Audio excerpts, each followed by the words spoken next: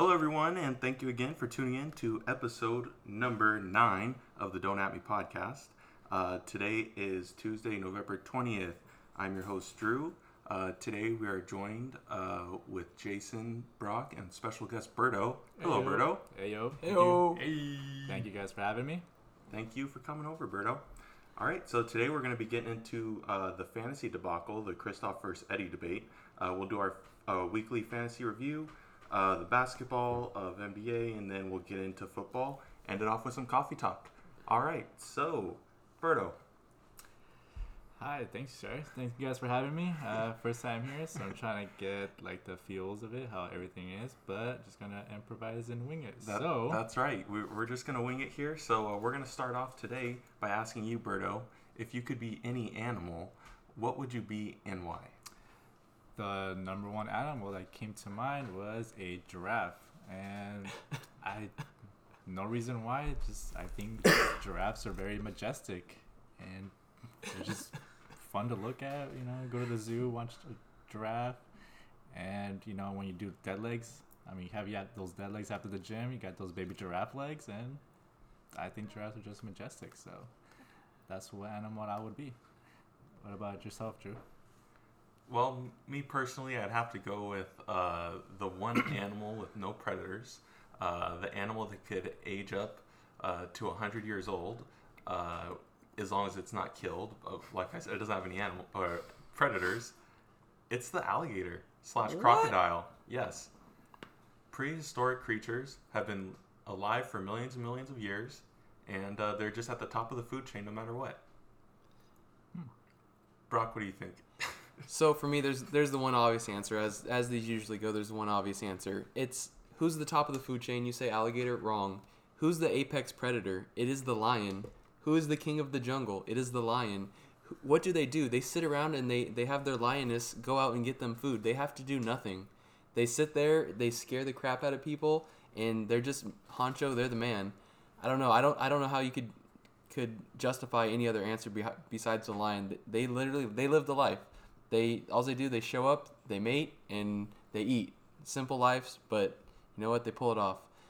I don't know what else I don't know what Jason could possibly say to change my mind. What's yours, Jason? I just want to say, Brock, you are a lion. So my animal that I like to pick is a rhino. Let's go back to 5th grade. I did a report on it. It was a touchy subject on why I like rhinos. Other than that, they can be used. So let's say you want to ride a rhino for a car. You don't need a car anymore. When you get bothered. Okay, so here's the thing. I don't get bothered very easily, but when people do bother me, it's the same kind of mentality as a rhino has. They do their own thing, and then once people start bothering them, they get upset. So I have like a little.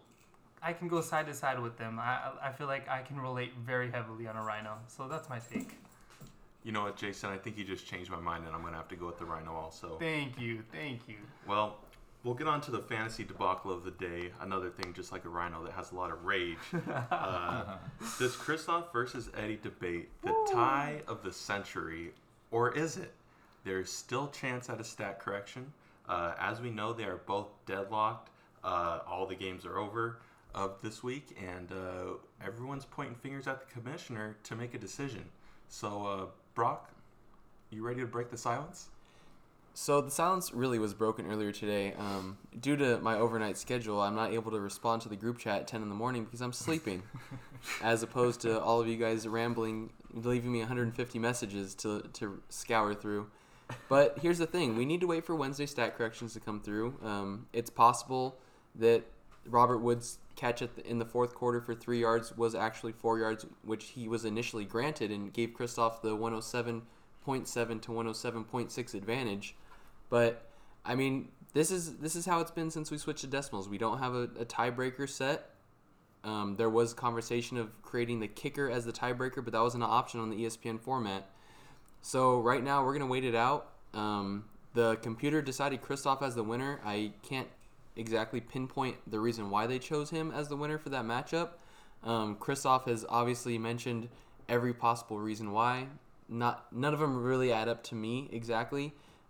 I think if it's up to me, which I guess it's going to come down to, I think it should be a tie, but I don't know if the ESPN format will allow me to create a tie. for this particular matchup. Throughout the whole thing, I feel like the end result is what it is. We can't change it now. We just kind of have to live with it. One thing that I had to say about this was you kind of take both sides. How would you feel if you're Eddie? How would you feel if you're Kristoff? And to make it fair for both of them, they both equal up to 107.6 with their starting roster. So I feel like if we had to go back again, I'd give them a tie too, but it is what it is now. Yeah, that was a quite interesting matchup. Like it was quite an interesting morning. It got me entertained at work. Watching everyone's point of views, Chris's point of views. Eddie didn't really, give out that much input on his behalf. But I agree with Brock said, Jason said that it should end up in a tie because as I recall, 2 years ago against Kristoff and Kevin ended up in a tie. However, there was no decimals. And we had to look into the benching, and that's how we decided the winner. I don't remember who the winner was, but today that's what we have decimal points, and now it ends up in the tie again. So we need to prepare for future ties. But in the meantime, I think it should end up in a tie. Period. No winner, no loser. Both teams did their best part. It should end up in a tie. Bottom line. I kind of have to go along the lines of that it has to stay how it is. Kristoff gets the win, and here's the reason why. If Brock rolled over the league, the same exact league as he did from last year without making any changes to it, which I believe he did not make any changes to. There were no changes. We made a couple votes before the draft, and nothing ended up changing. We kept the kickers, we kept everything, none of the scoring changed.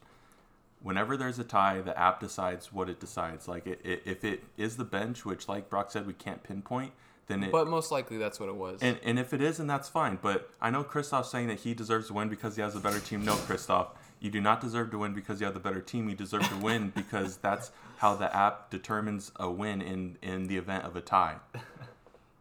Yeah, like I said, I've already looked into it. There's no way that I can make it a tie, which I think is what it should have been because we do not have a definitive tiebreaker.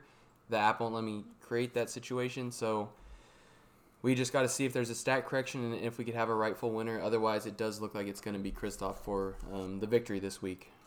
When was the other tie again? Was that 2 years ago? It was 2 years ago before we had the decimal scoring. Berto did text me about this earlier in the morning, and I do think it was because there was I think it was bench scoring then as well. So I think it does default to that, but that's a terrible tiebreaker, I think, and it's something we have to look to next season before the draft. It's something we're gonna have to make sure that we pay attention to and set. Even though our decimal scoring is literally, if any other players had gotten one more yard, the game is decided. That's crazy how that was decided by that, the Robert Woods catch. If he hadn't done that, this wouldn't have been a problem. Yeah, a lame catch that didn't matter anything. Exactly. For the Rams. Yeah. I didn't even think they were gonna throw it to him, honestly. Yeah. And then I saw on the screen, I was like, no way, did this happen? So 2 years ago when that, or I think it might have been 3, I don't know, I'm just saying 2, when Kristoff and Kevin ended up in a tie, the rule was there was a rule. It was set to where it goes to the bench. And in contrast to now, where Dan took a screenshot. Yeah, I looked into it. It says there's no tiebreaker, yet there is some sort of tiebreaker based on the ESPN system that gives him Kristoff the win. So while that's being settled, I guess we'll find out officially on Wednesday morning, like we were kind of mentioning. We'll get into now the fantasy review of Week 11. Starting off with Brock versus Daniel. What can you say? Daniel ran into the hurricane. Brock's been rolling. You hate to admit it, but he's really overtaking Christian with that number 1 spot. Patrick Mahomes, again, epic game against the Rams. Just proves to be the best fantasy quarterback in the NFL. Although, Daniel rolls out Drew Brees and he's having an MVP type season. It's Brees and Mahomes, really, for NFC MVP. You move along. Wow, James Conner really doesn't do anything impressive. And Deion Lewis, who has been getting pretty hot, kind of equals that out with the poor performance as well. You move down. Some pretty equal matchups, actually. You have the next 2 running backs, 13 and 14 apiece. Odell versus Larry Fitzgerald, 16 and 15. Then you got Diggs versus Brown, which is 25 and 20. It's really a close game until you get down to the tight end. Vance McDonald gets 10, while Ebron gets 0. That had to been a shock for Daniel. And then the flexes match up well too. 18 for Kerryon Johnson. 16 for Johnson, 18 for Kareem Hunt, and then the defense, that's kind of where Brock gets the edge again. Pittsburgh gets 11, Baltimore gets 3. So Brock comes out with the big win, leading in scoring again this week, 149 to 114. Now we'll move on. Brock will preview my matchup against Kevin. Yeah, this was Kevin was in a pretty hot streak coming into last week's matchup versus me. I was able to take him down, and he was looking to get back on track this week. Matt Ryan really had his worst game of the year in a great matchup. I thought this home against Dallas, I thought this was a good matchup for him. He didn't get it done. He only had 1 touchdown, only 291 yards. He did have a pick as well. And Drew, I mean, he puts out his daily driver, Aaron Rodgers, on a Thursday night. He just gets it done no matter what.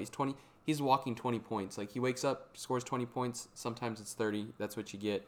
Unfortunately for Kevin, the Saints game was a complete blowout, which game flows strictly to Mark Ingram, and he went off. He had 100 yards and 2 touchdowns, and when you got that going up against a guy like Jalen Richard, I mean, Jalen Richard had a good game, 10 points, but not much you could do.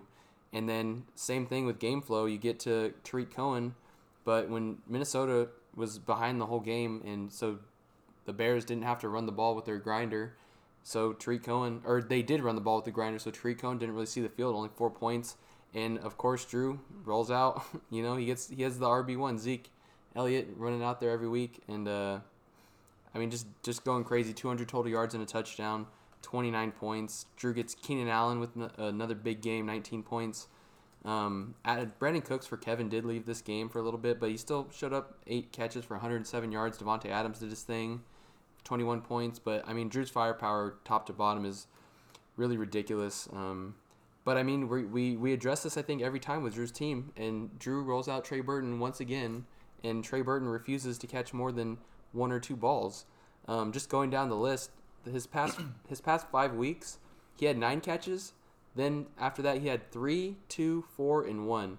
And, I mean, I've said this the entire season. I'm skeptical of this move. Drew's refused to move away from him. He is the number 7 tight end overall, but I mean, Drew puts up 129 points in his sleep really these days with this team. It's a solid squad, and Kevin just didn't have the firepower this week. So if I'm doing the math here, and I don't know if I'm doing it right, but if there's a 10-team league and someone's ranked 7th overall, wait, what? So you're saying don't start him? You're saying someone that you were telling me when I drafted him that I stole him from you. He was at draft. So you're going to compare week 11 to draft night? I'm just saying. That's what you just did. But I'm not, because he's proven to be a top 10 guy, and he's had a stretch of rough games, and you know that might be something because of Trubisky. Extremely inconsistent. He had 23, then 3. Yeah, he's 9. Inconsistent, but I don't have Gronk, I don't have Kelsey, I don't have Ertz. What do you... Exactly, I'm saying... Who am I working with? Well, according to your bench, it looks like you are working... I had Jordan Reed. Yeah, you're trying to work something out. I picked him up off the waiver wire. It was just a backup. Well, he had 16 points. Maybe if you started... Listen, I understand what he ended up with. These type of decisions is the reason why you're not in first, and it's a growth opportunity. All right, our special guest Berto is gonna look up Bobo versus Jason to move on to the fantasy preview. Thank you, Drew. So this week's matchup, Bobo, the former champion of last year, versus Jason, with a quite upsetting score of 49.5 to 115.9. What can I say? Philly. Carson Wentz.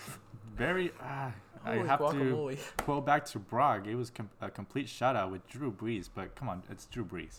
You know, just got that rocket of an arm, just like Patty Mahomes, chucking it downfield to unbelievable Michael Thomas, who Jason, I believe you have, or is it Drew who has Michael Thomas? Drew has him. But now it's currently Jason, correct? No, it's Daniel. They made a trade. Yeah. It was Golden Tate and Kareem Hunt for Michael Thomas. Whoa, okay, I might have missed that one.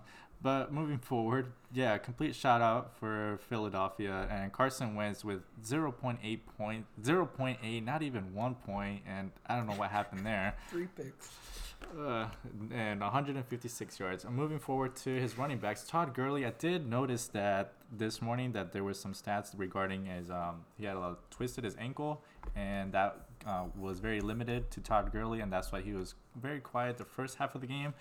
But I must say, quite an interesting game. It was like matchup of the year. Joe Mixon, Michael Crabtree, you know, decent running backs for Joe Mixon. He's the number 1 starting running back for the Bengals. Did overall great for 1 touchdown. Michael Crabtree for Baltimore, 1 yard, one reception for 7 yards. And Juju's always been Juju, 14.4, 104 yards with no touchdowns, but, did great. Jimmy Graham, was this the game where he messed up his hand? Yeah, he did break his hand in this game. Yes, and then I got the update that he has a broken finger, but I don't recall what finger, and he's going to be out for a couple weeks. So Bobo's got something to look into on his tight ends. John Ross, not bad. Got a touchdown, 2 receptions for 27 yards, and got the overall. Oh, well, they lost, actually, against Baltimore. So it's always a good game. Cincinnati versus Baltimore. It's always like a little mini bloodbath between those two division rivals.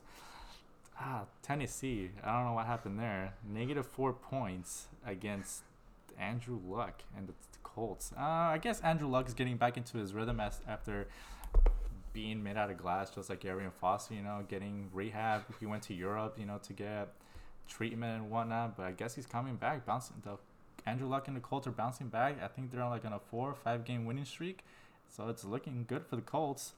And Chris Boswell with 2 points. And now moving forward to Jason, Marcus Mariota. Not any better there. This is the battle of the quarterbacks. Okay, this quite interesting as well against the Colts. So both quarterbacks you would expect it to do at least decent, but both underperformed. Tavon Coleman, I like him. I like him a lot. Was surprised Drew snatched him very early. Was that first round, second round? But not bad against Dallas. And Aaron Jones, 2 weeks in a row where he's finally broken off. And I like seeing those free Aaron Jones signs. And that's 2 weeks in a row where it's like Aaron Jones is finally freed. Back-to-back weeks where it's double-digit, 20-plus points. Tyler Boyd, not bad. 4 receptions for 71 yards. Kenny Golladay. I remember last year. Was this his second year overall? Yeah, it's his second year. Not bad. I remember he had a great game last year against I forgot who, but I guess he's looking good. He had one good game last year.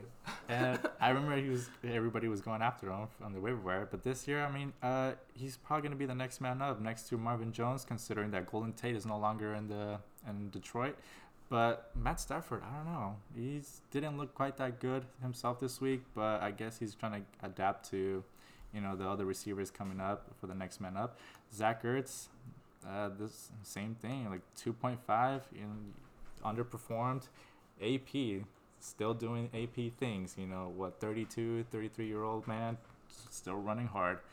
And Chicago, the number 1, top 3 defense probably? Number 1. Number 1 defense. Oh, Khalil Mack, man, he just putting 300-pound dudes on their back with just one hand. I saw those highlights, and it's just unbelievable. And Greg Zuerlein doesn't disappoint. 12 points. So that concludes that matchup with the Pink Bunny, the champ, Bobo, and Lamar Odom, Jason. So moving forward, Jason's gonna speak this week's matchup. So go ahead. So last week's matchup, Christian. I gotta edit that out now. Come on, bad. So Christian versus Berto. So Christian was supposed to come in and win, which he did. It was a line of 21 points. He scored. It was a big separation further than that. So he scored 147 compared to Berto's 96. Right off the bat, Cam Newton hot, 24 points to Dak Prescott's 14. You can't ask for more from Cam Newton. He has been late. Has been better of late. This whole season he's been better. And then obviously with a dual-headed, I say this every single week, guys. Every single week. Alvin Kamara and Melvin Gordon. Those guys are scary. I'm playing those guys next week. I'm scared. I'm already losing. I already know I lost. And Tyreek Hill, 38.5. The Rams had he was invisible. They couldn't find where he was. And then T.Y. Hilton with 32. And then T.Y. Hilton with 32. I had to read that again. I didn't know that either. My team still scored more. Oh my God. And then Austin Hooper with 4.7. I feel like there's better tight ends on the waiver wire. But there's Kyle Rudolph. Anyways, Tyrell Williams with 3.2. He had a couple games where he scored the touchdowns back-to-back. But this week he kind of came down to earth. And then his bench scored 73.7. That's kind of misleading with Jared Goff having 35 of those points. And then to Berto, he put a strong fight this week. He scored 96 points. He had Dak Prescott starting. Leonard Fournette's back healthy now with 21 points. Dalvin Cook, I don't know what happened there, but he's only scored 0.5. And then Demaryius Thomas. Well, I think he'd have a big impact with the Texans, and he had 0 points this week. Is he even a factor with the Texans' offense? I think Deshaun Watson has really struggled recently, and I think Demaryius Thomas has just been a part of that. All right, we'll look at Christoph versus Eddie. The very highly debated matchup ended in a 107.6 tie. They gave Christoph the win, bearing any changes tomorrow morning. So we'll start off. The quarterbacks were pretty much even. Deshaun Watson versus Fitz. You got 9 and 8 there apiece. The running backs was pretty much a push, but I think Eddie may have gotten the lead there with Saquon just getting those 3 touchdowns, 142 rushing yards. My goodness, just ridiculous. Going to be a first-round pick from years to come. You get into the receivers, and Julio Jones is putting up big yardage with another touchdown. And Robert Woods just very consistent and doing his thing. Mike Evans having a great game. Really like Mike Evans. O.J. Howard, going to have to move on from him. He's out for a while, it looks like. DeAndre Hopkins, I'm sure you're wanting more than 12 points, but you'll take what you can get, and that pretty much sums up the matchup. We already really got into it earlier, so we'll kind of move on from there. We'll get into a little bit of NBA now. The Warriors, a little bit of dysfunction there. With Draymond Green and Kevin Durant getting into a little in-game confrontation. Apparently they have everything sorted out, but there is an impending free agency that we're all wondering about with Kevin Durant, and he's not giving up any signs of staying or leaving, so it kind of leaves us all just a question whether you guys think he'll stay or go. So I'll pass this off to Brock. What do you think about this entire Warriors situation? So I think that this is potentially I think Draymond senses that people are becoming complacent on the Warriors, even though they are in first place in 10-4, 11-4 this season. And I mean, they're really burning through the league again. They know that they don't have to beat the best record. They don't need to be 72-10 or 73-9 again to show that their dominance. They have to show that they're ready by the time the playoffs come around. The West too is really everybody's beating each other up with teams top to bottom being relatively pretty good. Jimmy Butler leaves the West and goes back to the East, and that weakens the Timberwolves a little bit, but they've played well without him. But yeah, I think Draymond Green senses complacency. I think that Draymond Green sees that Kevin Durant has more interests outside of basketball, as he does, but maybe that he doesn't see him pursuing in Silicon Valley, and maybe Hollywood is what some people have been speculating, that he may want to go team up with LeBron, who is one of his good friends and a potential business partner that he's been looking to collaborate with potentially. So I think this is something Draymond just wants to kind of – he's a confrontational individual regardless of who he's dealing with. And the players on the Warriors, they understand that. That's just how he is. So I think this is no deal. They're both great players. They're a great team, and I still strongly believe that they could run through this league this season. Jason, do you think that there's any real threats in the West? I mean, I know we have Portland in first place right now with Memphis and then Golden State trailing them. Do you think anyone here is really an actual contender? No one. I feel like the Warriors are going to figure it out eventually. It's a long season, like Brock said. No one in the West honestly fears me. The Nuggets were hot at one point. They're trying to drop. Lakers are heating up, and the Rockets, they turned it around. They won 4 in a row.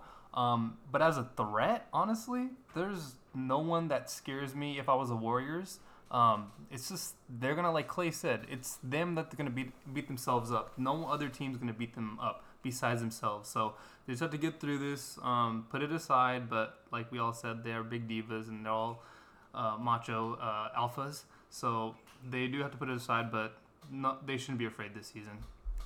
My take on it, and I'll make it quick, is that I do feel like Durant's going to leave after this year and try to make a legacy somewhere else. Could be LA, could be New York, who knows. But I think at the end of the day, they are going to get it put together. They're going to take this really seriously, especially around playoff time, and they're going to win that last championship before Durant gets out of there. Because everyone knows, Clay knows, Steph, and Draymond as well. There's been a lot of rumors about Clay wanting to potentially leave to pursue that bigger role. I've heard rumors going both ways, so you really can't. I mean, put that. I can only speculate my opinions, and Yeah. I can see Clay staying because of his loyalty to Steph. So you see Clay in the Warriors staying or KD leaving before Clay? I do, yeah, and I think it's not even close. Also, one point back to add is that with the coach of Kerr, he can definitely take the control of the locker room compared to other coaches. Let's say, for instance, Mark Jackson was still there. This would not be resolved. I feel like the Warriors would drop down. But with Steve Kerr as a coach, he knows, he feels for the players. He once was a player. He once got punched by Michael Jordan. So I feel like if it's any coach, Steve Kerr can turn it around with these fellas. All right, we'll take a little look into the recent happenings of the Los Angeles Lakers. They currently find themselves as the 8th seed with a 9-7 record. They've been playing pretty well of late, still losing some games against teams that I feel like they shouldn't. But how long is it that you can say that they're just trying to gel and get things together? Well, I think they're really starting to get together, but it may be too early in the season for LeBron to go into full takeover mode. He shouldn't have to do this for 65 games, and it's not ideal for his overall health, especially he is getting older. I mean, he's still playing at the top of his game, scoring 51 points the other day.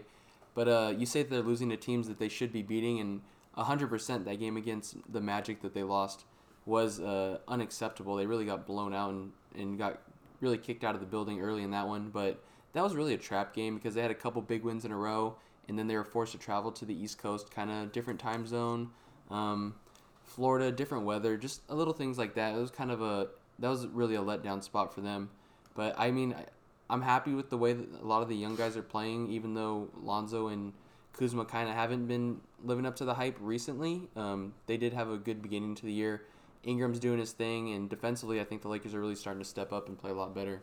Well, like we said before, it takes numerous games, especially with the new group here, especially the youngs surrounding LeBron. It's going to take some time, and they're finally starting to figure it out. There has been rumors about Bradley Beal possibly to the Lakers. What's your guys' take on that? I am a huge fan of Bradley Beal. I think his size for what he is, being pretty much only a shooting guard, I think he has the length and the defensive versatility to be an ideal fit for any team in the NBA right now. He's obviously a great shooter. He can get to the rim. He's just a really great player, and I really like him a lot. And especially if there's that tension between him and John Wall. I mean, John Wall just got his contract last year, so I don't see them letting up on him before Beal. I mean, obviously, like you said, Beal fits on any team. He's a great shooter. He's really athletic and a lot bigger than most people think. But I mean, if you're acquiring Beal, that means you're giving up some of the young prospects. Major assets. There's really no reason to go after him when you still have another offseason to gain another superstar. Obviously, if nothing happens then, you could probably look into trading the young guys. But as of right now, I think standing pat where they are, I think everyone kind of understands that wherever they get this season is just a bonus. Let's say they were to get Beal or any other big free agent during the season, it's not going to make a big difference. Just got to, like Drew said, wait till off season. Hopefully Anthony Davis. I mean, we can all hope, but let's see what happens. Yeah. This is kind of off the cuff, but this is something I've really thought of recently. I've actually talked to Drew off the mic. This topic specifically is who would you rather have for your franchise? Would you rather have John Wall or would you rather have Bradley Beal? Jason, because me and Drew talked about this already. So there's different takes for this. John Wall, he's a scoring point guard, but he also likes to dish it out. He always gets assists. But I feel like the biggest problem here is his mentality. We've stated this before with Jimmy Butler. He has a mentality where he wants to win and all this, but his ego is too big for himself, and it's putting the team at a bad environment. Especially what he told Scott Brooks, "F you." What he said. It's bad. It looks bad. If you're not going to be a team player, you're going to have bad chemistry. I'd pick Beal over Wall, even though I feel Wall is a better player all around. I think I would pick Beal as well, and it's kind of ironic because you see John Wall every year is top 5 in assists, right, but he really is a selfish individual. He seems to be, even though his job is passing the ball around a lot. Yeah. When Brock initially brought that up, I didn't hesitate to say John Wall just out of pure instinct, but when you really think about it, it is Bradley Beal, and the reason why is that he has a way less chance of being a cancer to a locker room. The more that I talk about Bradley Beal, the more I think about him alongside LeBron James, and I can see them just being a crazy, deadly threat. I still don't know if I want to give up the young guys for him, but just in a fantasy land, that would be amazing. Well, let's say, for instance, there was a trade on the board. Okay, Bradley Beal for Kyle Kuzma and Josh Hart. What would you guys do? Pull the plug or leave as is? Well, I think the big debate for every Lakers fan is you're either on the Brandon Ingram side or you're on the Kyle Kuzma side. I don't know about that just because they've been starting together. There's been a lot of Kuzma versus Ingram this year. A lot of that conversation. I do feel like there has been a lot of that conversation, so it kind of depends on what side you're on with that. I think I'd rather give up Ingram and Josh Hart and keep Really? Kuzma. Wow. Oh, Yeah. You heard it here first. Yeah, I'm still on the Ingram hype train just because of his length and how he scores. He could do everything. Kuzma, he's a good scorer, but they've played him a lot at the 4 this year. He gets beat up at the 4 and the 5 every single game.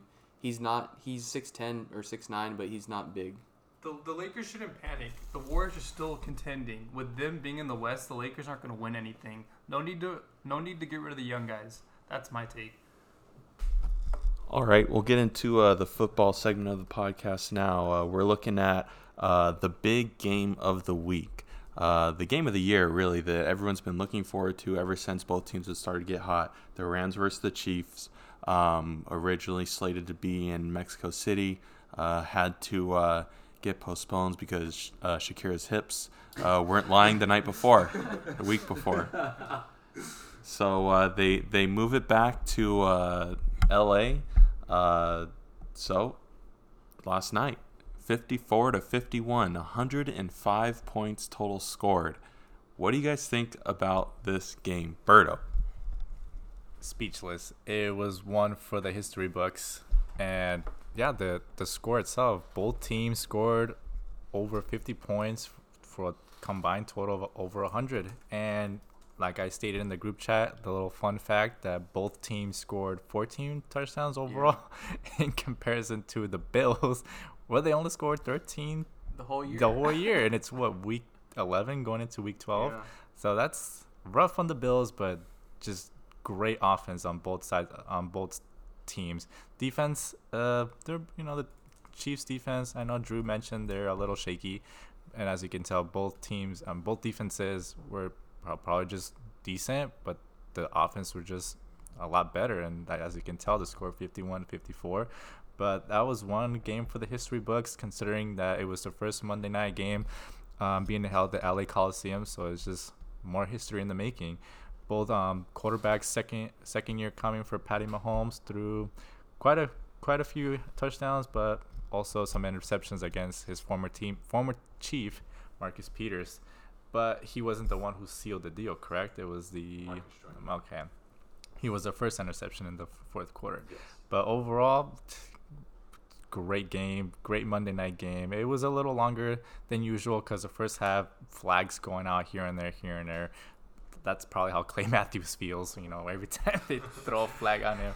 So, but yeah, overall, it was one for the history book. So I'll pass it on to you guys. Jason, did you get a chance to watch this game? I sure did. I had to tune into this game. Very hyped, and I lived up to the name. This is the first NFL game or in history where the team was 2-16-0 when they scored 50 points. No team has ever lost, and the Chiefs ended up being the first one. And I say, guys, what a battle. This is going to go into the history books, U.S. history. In high school, they're going to talk about this game. The high school teacher's going to be like, oh, wow, did you watch that game? This was a battle of the bone. The Rams, the defense at the end, there was this, I don't know the defense player's names, but he had more touchdowns than Gurley overall, actually. But this is a good win.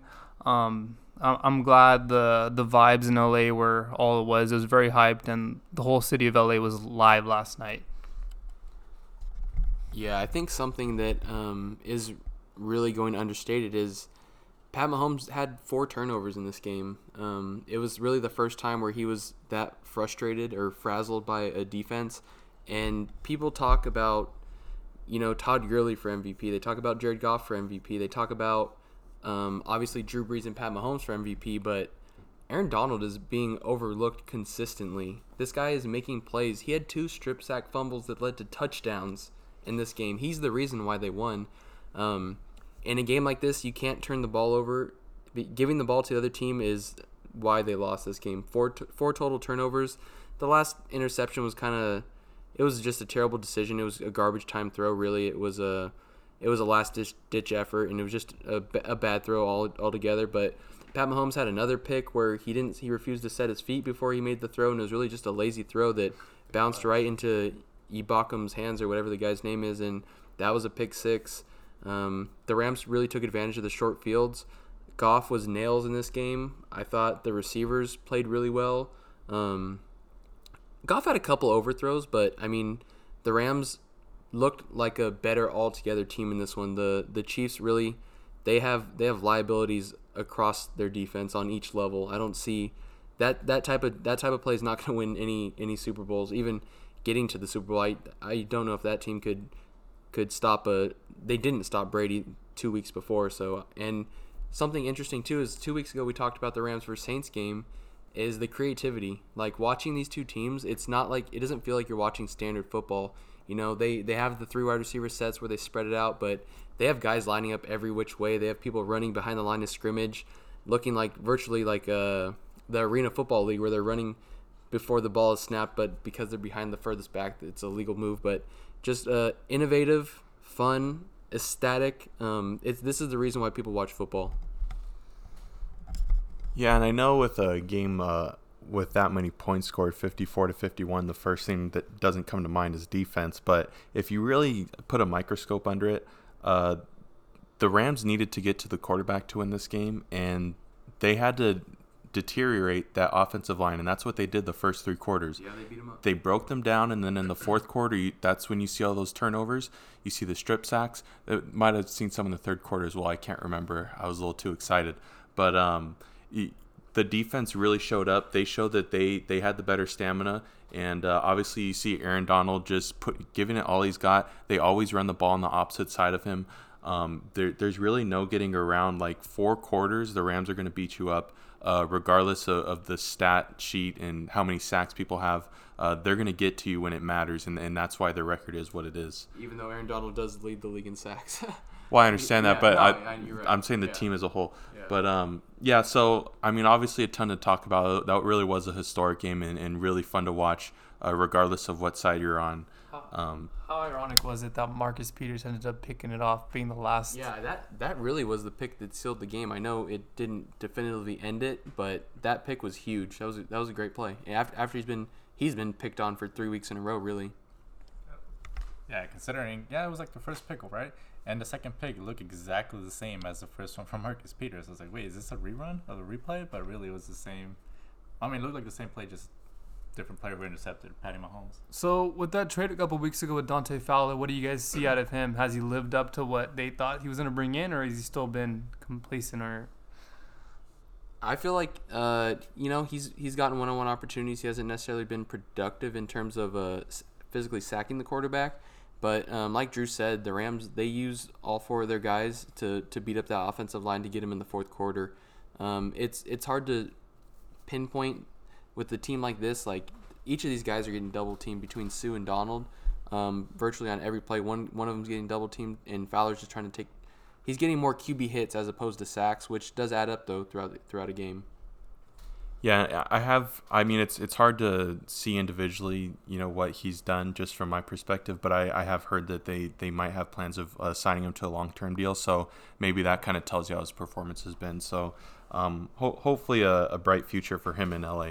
All right, we'll go on to a topic of the NFL this year. We're going on Week 12, so we want to look at who's the most disappointing team of the season. I want to pass it off to one of you guys, but I don't, because there's an obvious answer here, and I'm going to say it first. It's the Jags. Oh, easily. Right? Easily. Can we all agree? 100%. I have to that's one team, but I have another team in mind. Okay, well, we know the Jags. Obviously, they signed Blake Bortles. It was kind of a, you got to do it kind of contract. It wasn't, they weren't tying the ball and chain to him, but they gave him what they had to. Really hasn't done what he needed to do this year. Defense obviously has not lived up to what it needed to be either. Yeah, last year Calais Campbell was Defensive Player of the Year. But he's getting old. He's a big guy. Soft tissue injuries and lower body injuries really add up for players like that. Jalen Ramsey and AJ Bouye haven't been strictly shut down, like lockdown, unstoppable, can't throw the ball to their side corners this year. Their secondary, Barry Church and Tayshaun Gibson, haven't necessarily played up to it. They lost a key piece in Paul Posluszny, who retired this offseason, which, call it what you want, but he was a key part of their defense. I think that he led them in tackles the past couple of years, really leaving it up to Telvin Smith and the other young linebackers to take over that role.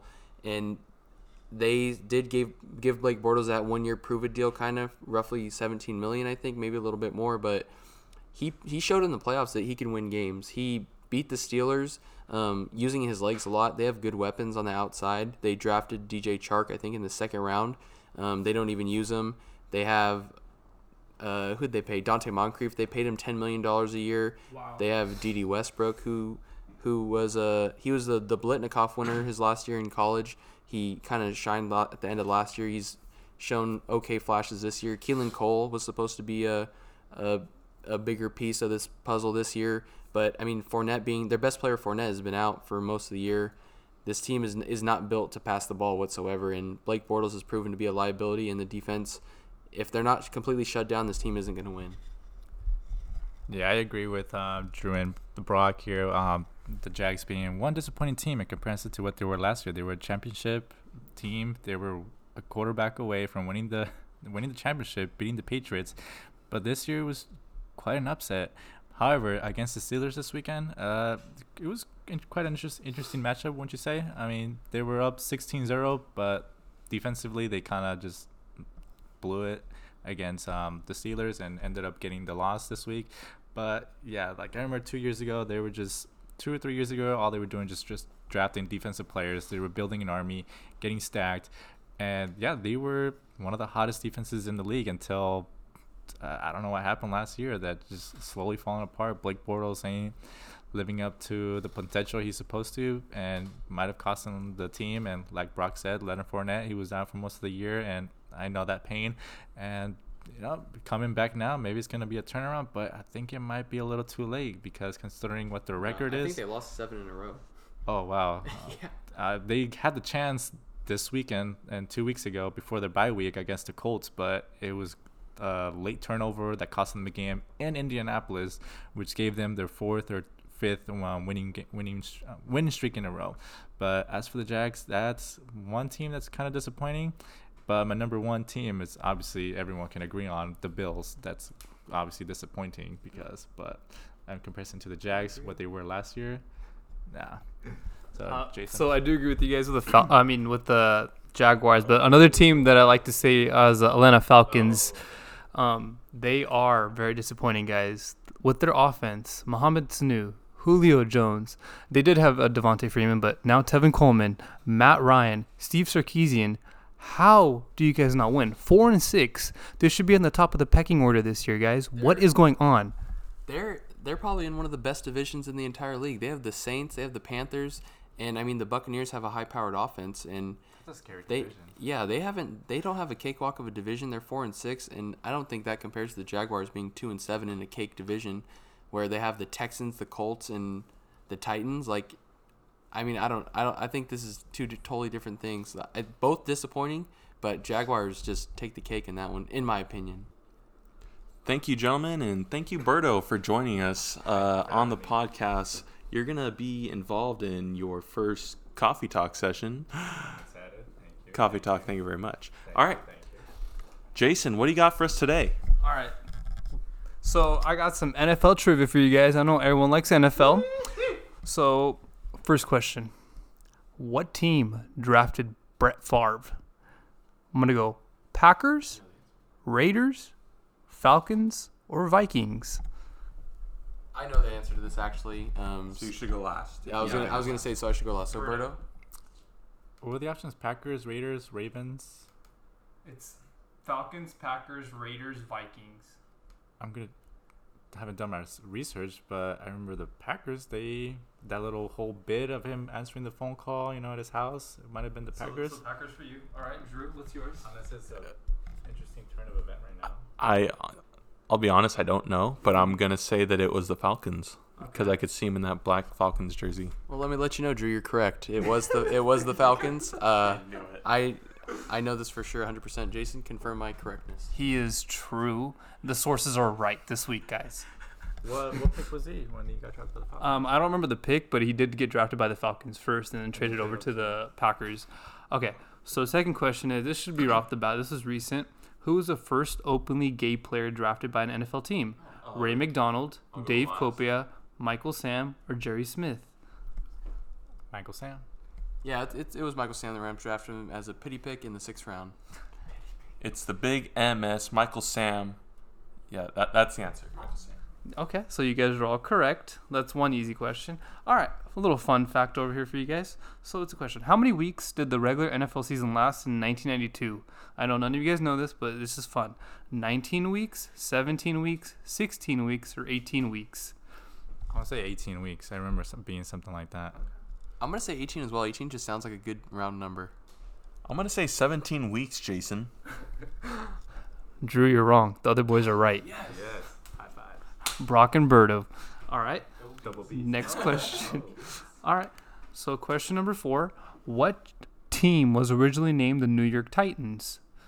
Kansas City Chiefs, Tennessee Titans, New York Giants, or the New York Jets? What was the question?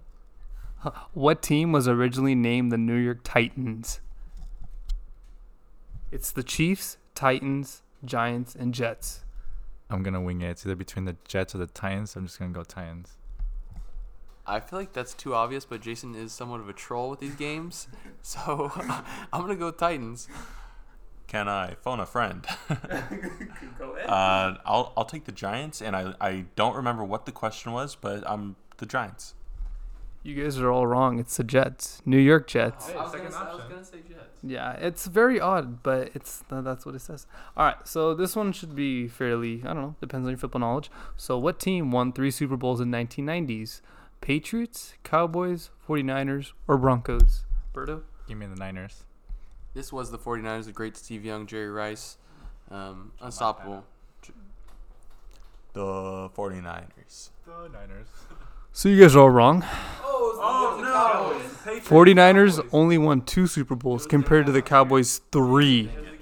So in the 80s, it might have been the Niners, right? Yeah. Yeah, that you guys were 80s was the a year little of the Niners. decade too, yeah. Niners was the year of the Cowboys. 2000 was the year of the Patriots. Right. Okay, so last question. I remember this year actually. I was a kid when this happened.